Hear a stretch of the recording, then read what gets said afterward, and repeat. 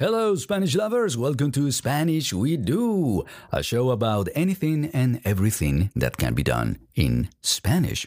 That's probably just about anything, no? I believe. I don't know. Maybe you want to hear that in Spanish because I've always said it in English in the introduction of almost every episode. I think I forgot one or two. But it goes like this. Hola, amantes del español. Bienvenidos a Spanish We Do. Un programa sobre cualquier cosa y todas las cosas que se pueden hacer en español. Something like that. And the translation for Spanish We Do, the title, well, it sounds just as odd as in English, I guess, because in Spanish We Do is not exactly the right syntax for it. Sounds kind of Yoda-like. But something like Hacemos Español. We do Spanish, which is odd. Anyway, this is part 2 of my conversation with Hanne, which is a girl, a friend of mine, I would say at this point, from Sweden. And in part 2, I'm going to ask her some general perceptions she, as a Swede, being from Sweden, and of course her individually, about the Spanish language, about Spanish countries, words she may know or she may like. And, well, we'll also talk about the most Spanish-like of all Swedes. Do you want to try to guess the name? You'll find out. Let's go, part 2 with Hanne. But now, second question, okay? How many types, and this is just perception, all right? It's not knowledge. How many types of Spanish would you say there are in your mind? If any, How many types? More than one, or there are many? Like if you would say, okay, there's British English, I know these differences, I know there's American English, and that kind of thing. How do you divide the Spanish-speaking world in terms of the language? If you do, because you might not. What's your feeling about it? It's really interesting because I think in one way I do categorize it as one. Yeah. But knowing and having had, because we have a family friend as well who's from Chile. And I think having people in your life that's not from Spain directly, or it kind of still gives you the idea of, there actually are different, it's not just one Spanish language. Yeah. I think, wow. So it's logical to think so, like what you're doing, but you're just out of the cuff, you know, okay, no, I have it as just one thing in my head. That would be it? Yeah. Okay, that's very interesting, but you're logical, you're thinking about it, of course, makes a lot of sense, you got it. At the list, like the very broad categories, you would get Spanish from Spain, and then you have, Latin America. Yeah. And it is very different. And you can think of it in a way as the difference between maybe British English and American English in the sense, and there is something very curious, and we'll find a way to explore it because maybe someone's done a study or maybe it's obvious, I just don't know it.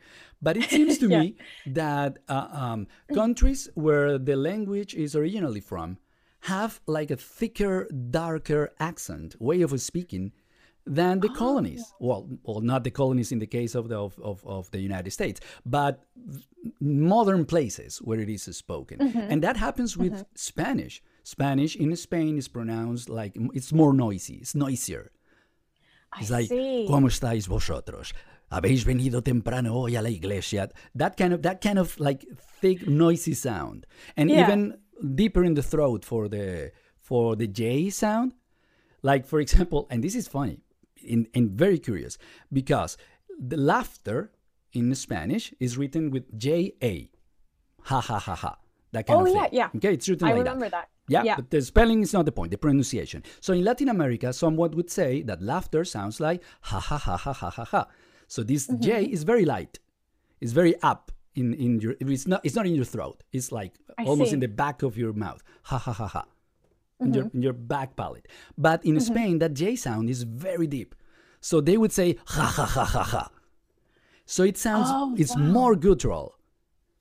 Okay. So that expands to the whole way it is spoken. So that, at least in the sense of accents, All right. Mhm. But yes, there are differences. As I said, the vosotros, ustedes, different words, vocabulary, of Yeah. course, at some point Yeah.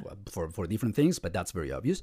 And conjugations. But of course, now, okay, before I give you an additional comment, I want to get a new sense of, yeah, this is just what I feel, okay? Like what I pull from the air. It's not Yeah. a knowledge test. No? Don't let your competitiveness. No, I won't. I'll keep it outdoors. Keep it away. Okay. So, how many Spanish speakers? I can give you like maybe options. How many Spanish speakers do you feel there are in the world? Like maybe 100 million, 200 million, 500 million, or seven? I mean, seven people. Wow. So actual people who actually speak Spanish. If you had to guess between 100 million, 200 million, 500 million, and seven people. I give you a hint, it's not seven people. But No, it's probably not. Wow, good. Oh my God, I would want to. just throw it out there. It's just a feeling. 250 million. Okay. So it is actually 500 million people. Wow, I was way off. Around that, because you have Okay. around 480 native speakers and about 50 more million people that study over the world, which is a more difficult thing to count. Yeah. But okay, now another, but you know that I guess changes perception of some things. All right. Okay. So another question, just to again get that context. The most spoken language natively in the world is Mandarin Chinese. Yeah. Okay. Over 1 billion people, if you say it in American English. Well, 100. Okay. 1,000 million people in other types of English. You know the numbers. Okay. There's a ton of people. All right. So, which would you say Spanish, knowing that number, is second, third, fourth, or fifth? Where would you place it in number of native speakers around the world? Now you know there are about 500. Yeah. Oh, that's really interesting. Because I feel like Spanish has been known to be one of the most spoken languages, but I wouldn't say second. I would probably say like third. Is that your final answer? Okay, just throw the dart. You throw it in third. Yeah, I'm gonna go with third. Okay, Yeah. third is a good guess because it is an average of two things. For native speakers, it's the second most spoken language in the world. Spanish is number 2. But if you count people who speak it as second language, then English goes above Mandarin Chinese. It goes above. It's like maybe I don't know, 10% or more above it. Then you get Mandarin Chinese. Then you've got, I think it's Hindi from India, which is, but including also second language speakers, because there are a ton of languages in India. And then Spanish would be fifth. Oh, I mean fourth. Okay. No, fourth or fifth. Now, Okay. let me check exactly. I don't want to lie to you. So no, fourth. So Spanish is fourth. Fourth. Okay. Okay. So second for native speakers and fourth in whole. Oh, wow. So with I was that, right in the it middle. makes a lot of sense what you were saying before. There is Spain and there is Latin America, but there are so many people that speak it in Latin America that it is impossible to think, to just assume there is only one type of Spanish spoken in Latin America. But at the same time, and this is what we're doing and what media does, and logically so, they produce material that needs to be understood by all those people. Yeah. Wow. So it's an interesting thing. That's amazing. Yeah, that's amazing. Okay, from your Spanish days, Yeah. do you recall any words that maybe you like? Like, oh, I remember, I like this word. Can you think of any words? Good question. Well, besides ¿cómo se llama? Yes. Which is more than one word, obviously. But because I remember, and it's embarrassing, but because we were so young and we were teenagers, and one of the biggest things was that, oh my God, like we can actually go out and order beer and wine, and so everyone learned how to say, "Can I please have a beer?" So cerveza became like the word that everyone was just like throwing left and right. And I don't really drink beer. but it's one of my favorite words anyway, because I just like how it sounds. I like how it feels when I say it. So I'll order a cerveza just because I like saying it, and then I'll just not drink it. And then I was going to ask that, yes. Yeah. So there you go, cerveza. Yeah. Great. And what do you actually drink? I prefer wine. Then do you know how to ask for wine? You know the word for wine? I don't. I never learned because everyone was just ordering beer. Evidently. So, vino. Vino. Oh, Vino. Vino. That's it. Okay, good. Then I know. Now I'll start ordering wine. Well, yeah, sure. Yeah. But now you have to decide, is it red? Is it white? Is it rosé? What is it? Oh, yeah. Okay, but anyway. Yeah. Okay, so that's another interesting thing, that maybe another fact that is not known, I would say, by speakers of either English or Spanish, unless you go into translation and then you find you get into so much trouble. And it is this. The word for cerveza in English, beer, one syllable. The word for cerveza in Spanish, cerveza, you've got three. So that happens a lot between English and Spanish. So when you're translating, and it matters the number of syllables, it doesn't always matter, but for things like dubbing and that kind of thing, it does matter. So you have to work around a lot of things to make it fit, especially when you're doing what's called lip sync, meaning it needs to sort of like match the mouth. And if it is animation, it's a little bit easier because it's not exact mouth moves. But when you're dubbing like maybe a series, I don't know, a movie, and you want it needs to work, it's sometimes quite difficult from English into Spanish in that sense. But also the other way around. Because maybe someone is saying, I want a beer. And in Spanish, they're saying, yo quisiera una cerveza. So you've got this person saying like this ton of words and syllables. And then in English, it's just like this. So so you got to get creative. I want a beer, please, dear sir. So you got to expand things. So it's a funny situation. Yeah, because definitely. Spanish uses more, tends to have more syllables and not always more letters, because there's these consonant sounds in English that sometimes make a word with, I don't know, 6 letters, just one syllable. That doesn't happen in Spanish, but more syllables. So that complicates. That's well, fun fact. If you want to go into translation, there you go. Now you know. For sure. Yeah, there you go. There's the problem for you. Now solve it. Okay, just now for, let's say, an emotional feel. Okay, if you had to throw adjectives regarding Spanish-speaking cultures, what would you throw there? What comes to mind? Oh, we know that there are going to be stereotypes. Don't worry about it. That's what I'm asking. Sure. Yeah, I'll just throw them out there. I think lively is that's my first word. That's the first word that comes to mind. Lively, because I feel like the Spanish culture, wherever you would go, there would be so much life, and that's something I really admire. That's something I'm envious of, because Swedes are quite. I mean, there's life in Sweden too. Don't get me wrong. Yeah. but I think our culture is a bit more pulled back. Our culture and behavior is a bit more, sort of, like we don't like people who are like larger than life, or don't like. We love people who obviously have personalities, but we're sort of, there's a general perception that Swedes we don't like people who brag, for example. And I think that makes us feel like we have to kind of, make us smaller than we are. And so we lose kind of that, liveliness, and we lose that sort of, larger than life kind of personalities that we could be, that I hope we could be. But I feel like the Spanish culture, I feel like Spanish people, Spaniards, there's a lot of life in the way you live, in the way you talk. I just feel like, I think that would be my first adjective, probably.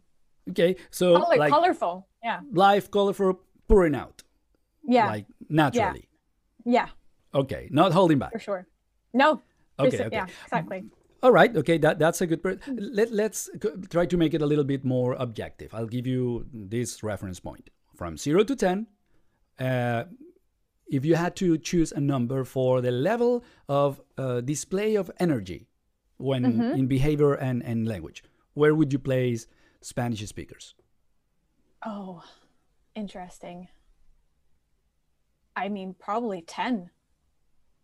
There's a lot of energy. There's a lot of energy So there. maybe compared to your perception of other cultures, you would put Spanish there at 10, maybe. 10. Okay. Yeah. What about you? What about Sweden? Where would you place Sweden it? is probably, we're probably like a 3, because we're not as expressive. I feel like the Spanish culture, the Spanish language allows a lot more like gestures and hand gestures, and there's a lot more. I feel like the language allows for a lot more expression. Yeah. Whereas with Swedish, I feel like it's a bit more held back. I mean, we can talk with our hands a lot too. I mean, some people definitely, I talk with my hands a lot, but but I think generally people don't. And I feel like it's almost like we put a lid on it, if that makes sense. Yeah. In terms of energy. And it just goes back again to Swedes feeling like we can't. There's a word in Swedish called jantelagen, which basically means that you shouldn't think that you're special. It sounds horrible. It sounds absolutely horrible. It sounds like we're not appreciating, people's talents or anything. We do, but it's just that there's this old perception of. Does it have to do with maybe seeing people as equals in that sense, or just not standing out? Which one could be? It's probably both, actually. I think it's because Sweden is definitely very, very pro equality, which is great, but it definitely sometimes has its bad sides, where it's like you said, we're not really allowing people to stand out the way we really should. So definitely, Zlatan is Spanish, right? He's very Spanish. Oh my God, Zlatan! He's not Swedish at all. No, he's not Swedish at all. He's the most Spanish of all Swedish I've ever seen. He is the Spanish Swede. Like, that's what he is. He is so non-Swedish. It's insane.